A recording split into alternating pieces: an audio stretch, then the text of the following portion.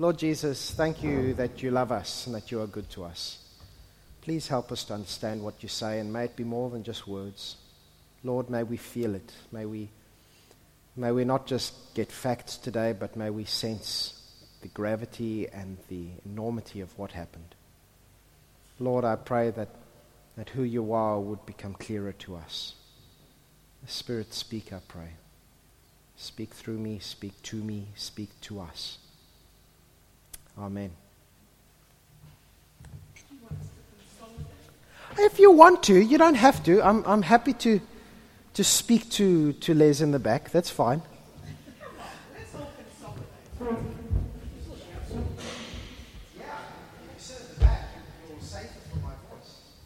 Got a cold, so you're pretty safe today anyway.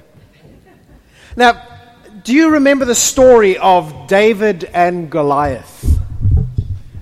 David and Goliath, of course, you have Goliath there. The Philistine army is camped against them. Goliath, their giant hero, taunting Israel every morning. Is none of you brave enough?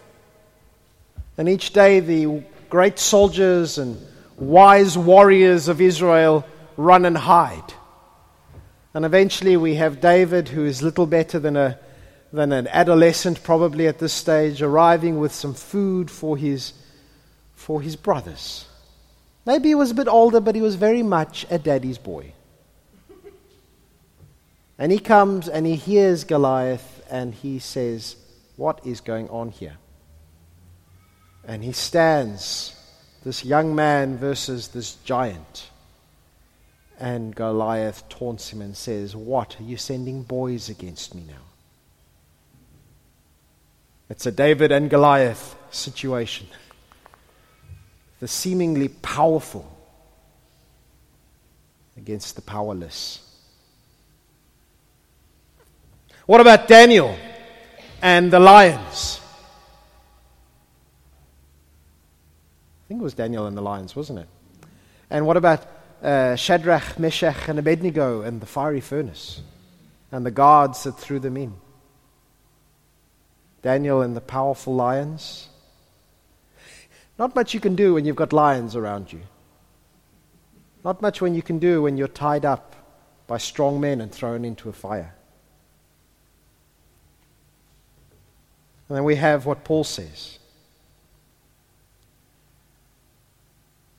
In my weakness, you are strong, God.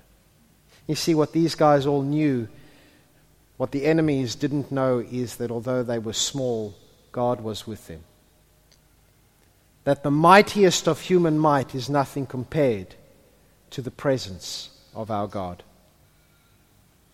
Here we find Jesus in the Garden of Gethsemane. We tend not to spend much time looking at John's version of what happens in the garden because it's quite short. In fact, John skips out most of what actually happens in the garden. In fact, all that happens in the garden in John is that they get there and then Jesus leaves. We miss out Jesus praying. We miss out the disciples falling asleep again and again. We miss out the tears that dripped as blood from the agony that Jesus was suffering. We miss out all of those details. We miss out Judas kissing because John has Judas kissing Jesus to betray him. We miss out that because John's got something special he wants to show to us. You see, Jesus, as he arrives here in the garden, is not doing it to hide from his enemies. He's not finding this quiet, dark place among the trees where nobody will find him.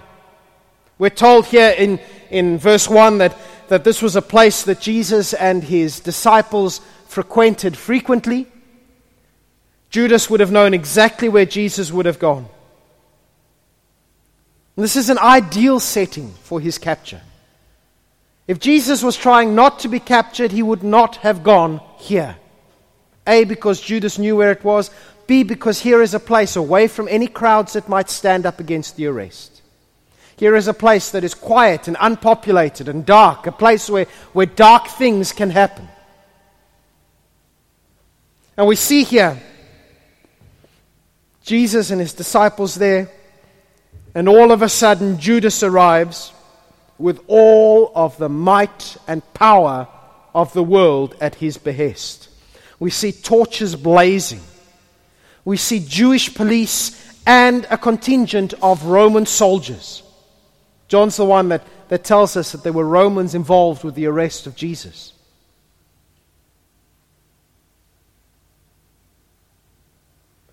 They were quite often in Jerusalem around festival time because they were worried that the Israelites might get a bit rioty. And so they would send these hardened soldiers, probably battle-hardened soldiers, to the city. And here, obviously, there's been some collusion between the Jews and the Romans already, because they've organized for some soldiers to leave the fortress and come along. It's a sizable group of Roman soldiers as well. There's at least enough that it warrants their commander being present, we see in verse 12. Can you picture them there, the torches blazing, gleaming off the swords and the armor, and maybe even their shields?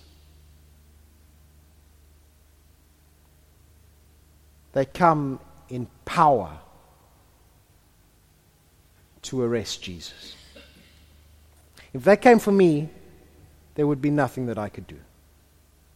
If they came for all of us, there would be nothing that we could do. You do not fight against a band like that. They came with strength in case there was trouble. John shows us here the whole of humanity. Romans, Jews, representing all of us coming for Jesus. But look at what happens. Jesus, verse 4, fully realizing all that was going to happen to him, fully realized all that was going to happen to him, and so he stepped forward to meet them. Who are you looking for? He asked. This verse, in a way, summarizes the whole of Easter. You see, Jesus, knowing all that was going to happen to him, goes out to them. He doesn't retreat further into the garden. He goes out of the gate of the garden. He goes to them. Jesus has been saying all along that he is going to lay down his own life. In fact, he said in John chapter 10 that he has authority to lay down his life, and he has authority to take it up again, and nobody can take his life from him, but he will lay it down.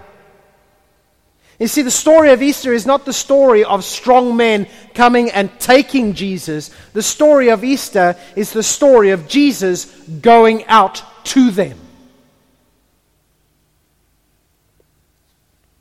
Judas arrives with the might of the world, but it is Jesus who takes the initiative.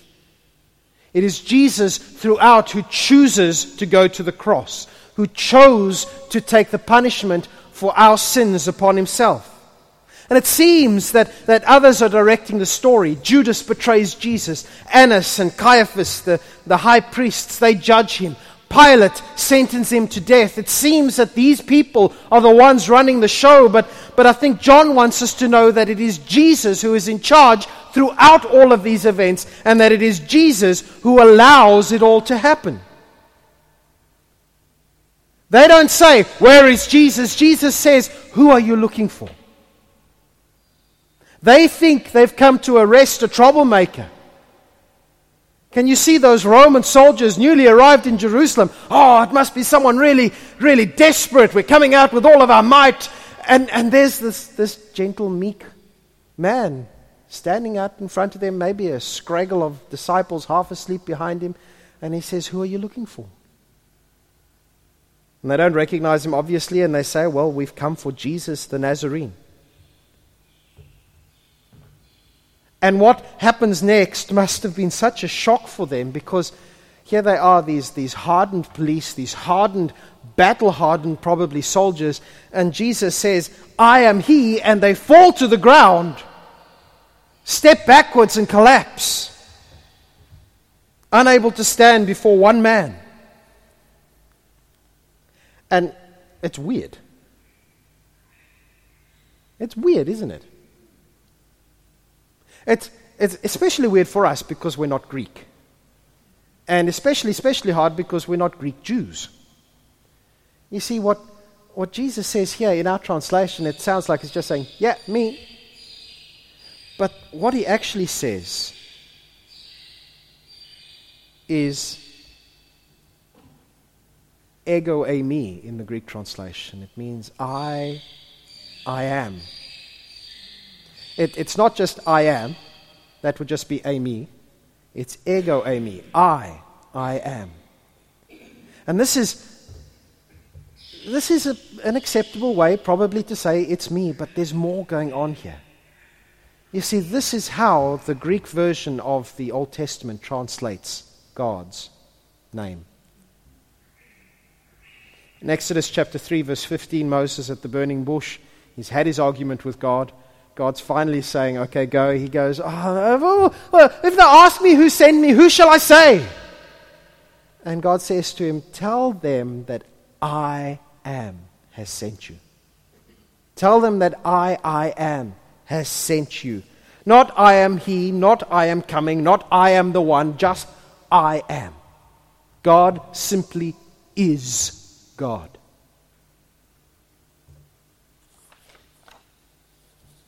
In the Bible, whenever someone encounters God, they always collapse in fear.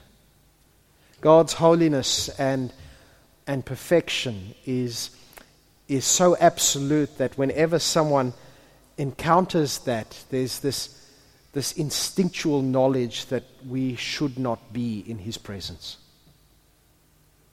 Have you ever been in a situation like that where you just know, I shouldn't be here?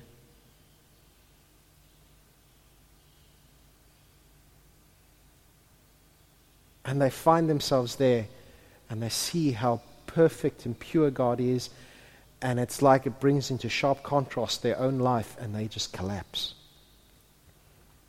Luke chapter 5, verse 8 and 9, Peter, the first time he realized something of who Jesus is, he screams out, he says, "Go away from me. I'm a sinful man." And he collapses. Isaiah, when he sees his vision of God, he says, "Woe is me, I am a sinful man, and I am a man of unclean lips, and I come from a people of unclean lips, and my eyes have beheld the glory of God. Woe is me, how can I stand?" You see, what John wants to show us here is that as Jesus says, "I am He," he's not just saying, "Yep, it's me." He's saying something of who He really is. They say, "We are looking for Jesus of Nazareth." He says, "I am Him, but I am so much more." And perhaps they don't even realize what it is that they've heard. Certainly not the Roman soldiers who probably are not well versed in the history of God's dealing with humanity, but there's a power at work here that as Jesus speaks, they find themselves unable to stand. They have that realization that I should not be here. This is not right. There is someone who is far superior to me, and I dare to stand in His presence. I cannot. It's not even a thinking thing. It's just my body knows I need to be down. And they collapse. They glimpsed something of who Jesus really is, and they couldn't stand. Tim Keller has a wonderful sermon on this passage, and he says that he reminds us that other religions try to teach us how to find God, but Jesus is about God coming to find us. You know what? If another religion can make you find God, what then? How could you stand in His presence? But Jesus comes to find us. And He goes through all that He goes through so that when we stand before God, we can stand before God. No longer needing to fear because He has come to make us stand. The soldiers and the police experienced something beyond themselves that day, and yet they still arrested Jesus. but only because Jesus allowed that to happen. He could have called down legions of angels to fight them off, but instead he willingly went with them, like a lamb to the slaughter. And there's an interesting thing here. Jesus twice says to them, "Who is it that you are looking for?" And twice he has them answer, "Jesus of Nazareth." The first time, they collapse to the ground. And he asks them again. And I want to suggest today that the reason Jesus insists on them telling who they want is because he really loved his disciples. You see, I'd expect them, if they were coming to quell a rebellion, to arrest not just the leader, but the followers as well. But in verse 8, Jesus requires that his disciples be set free. I told you that I am he. I told you that I am. And since I am the one you want, let these others go. I can't help but wonder whether Jesus gave them a glimpse of his absolute authority to really drive home his demand, "You will not hurt my disciples." If Jesus had just said, "Yes, it's me, please let them go," I wonder if they would. I don't know. We'll have to ask one day. The Bible doesn't give us details on that. But I do think that Jesus' caring heart, his concern for his disciples, was their security. And it's still the security of all those who follow him today. Jesus would not and will not lose any of those that the Father has given him. Because the good shepherd defends his sheep from the wolves. The wolf back then was the Jewish authorities, the Roman authorities. Behind the pack always stands Satan. I don't know about you, but I think sometimes we like to think of ourselves as the sheepish equivalent of Rambo or the Terminator sheep. We're a bit like Peter. We see an enemy. He saw his master, his Lord, his God, he believed, being arrested, and he goes on the attack. We think that when the wolves come, we need to turn and we need to fight. But a sheep's a sheep. Sheep don't have the power to fight a wolf. Can you just try and visualize a sheep fighting off a wolf? They can? How about a pack of wolves? Depends how many rams you got. Yeah. Good point, Wayne. There's the farmer speaking. But imagine a cuddly bar lamb. Because to be honest, we're not big rams, even. Peter maybe thought of himself as a ram. I've got a sword! Ha-ha!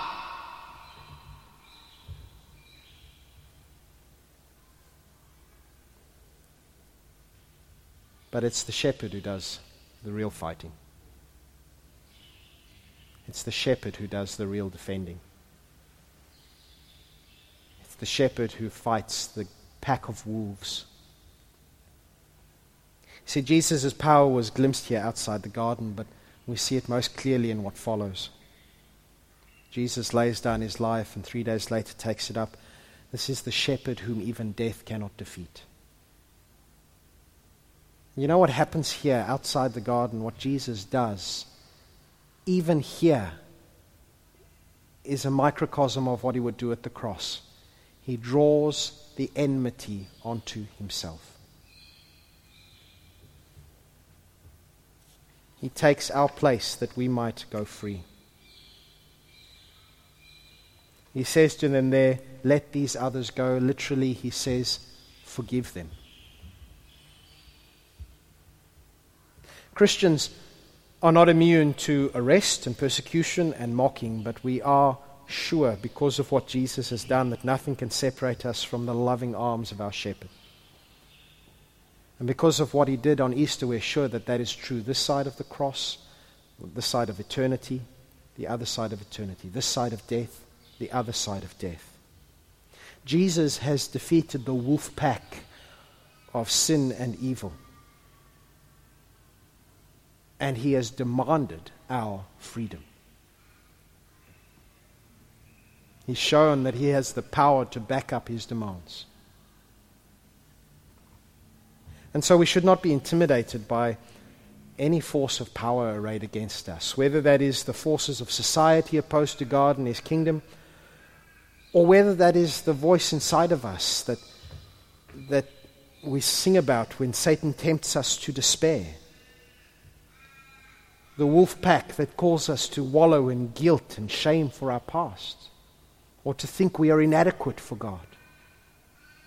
The shepherd has demanded our freedom, and what the shepherd demands happens, because he has already beaten the wolf. Jesus is in perfect control of the situation. We'll finish with this. But Peter, of course, doesn't like what he sees. He is a Balaam who thinks he's a ram. He's got his sword, and courageously he slashes out, not at one of the Roman soldiers, mind you, but he happens to hit the high priest's slave. Poor old Malchus. Now, interesting there that we get his name and his position. It shows that this is this is an eyewitness testimony. We also know from later on in the chapter, we think that John is the disciple of Jesus who knew the high priest, and so he would have known Malchus. He would have known his name. He would have known all about this guy, who he was. And he knows, you slashed off Malchus's ear, Peter. John doesn't tell us about Jesus healing the ear, which I think Luke does. But let's just think about what Peter has done there. After so long with Jesus, Jesus' gospel plan just hasn't sunk into Peter's life. It hasn't been internalized by him. So often Jesus has spoken about how he's going to die and be raised from the dead, and how he is the one who lays down his life. Jesus is the one in control even of this situation, but Peter is so much like us, it just doesn't sink in. Back in Mark 8, we've seen one time already, but in Mark 8, Jesus is asking them who they think he is, and Peter says, "You are the Son of God." And Jesus says, "Well done, Peter, this hasn't been revealed to you by man. God has shown you this." And then he starts teaching them about his death and resurrection. And Peter goes, "No, Jesus, cut it out. Naughty, naughty. You will not die. Your kingdom will come. Come on, Jesus, pull yourself together." And Jesus then rebukes him. But you see, Peter does the same thing here. "No, Jesus, you will not be arrested. You've got to fight for your kingdom. That's how this life works. Fight for what is supposed to be yours, Jesus. Fight." And one more time, Jesus, with the soldiers waiting, goes over the gospel with Peter. Don't you love how patient Jesus is? He's in the process of being arrested, and he goes over the gospel again with Peter. Put away the sword. He heals the ear. "Peter, will I not drink the cup that God has given to me?" You see, Jesus wasn't out to grab power for himself. He wasn't out to protect himself by whatever means necessary. He came as the rightful king. His is not just a human kingdom, it is the kingdom of God, a kingdom of real power, as we've already seen, and a kingdom driven by love, where the king comes to rescue his people at cost to himself. You see, John wants us to see that this is God himself willingly going to the cross for us. And I think John wants us to see, as Jesus wanted Peter to see, that Jesus was fighting for his kingdom.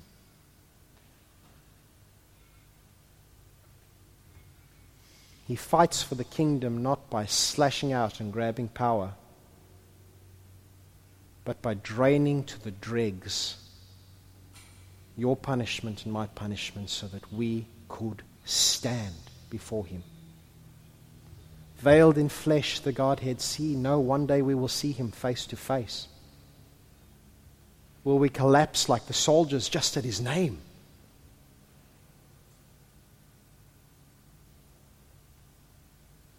Tim Keller pointed out something that I really love about Jesus' last words to Peter. He says that nothing we do has or ever will stop Jesus from saving us. Jesus doesn't give up on Peter. I'm the one you want. Let these guys... Peter, okay. Let them all go. You can have this guy. He's a nuisance. He doesn't get it. I spent 3 years with him. It's enough.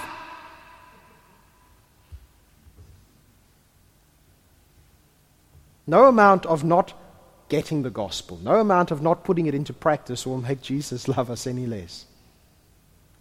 By all means, let's strive to get the gospel. Let's strive to live it. But Jesus rescues us despite us. And so Jesus is arrested and tied up. And the one who with a word can make them fall is bound. Isn't it ironic? They think they've captured this man. But in the end, it is Jesus who goes with them, who could have stopped it in an instant, and yet he goes. This is the one who is more than he seems. The one who is God veiled in human flesh, who is man and who is God. The one who does it because he loves us. And the one who does it because he looks at this world and the chains that bind us. And he says, I am the one you want. I demand you let them go. Anna Marie.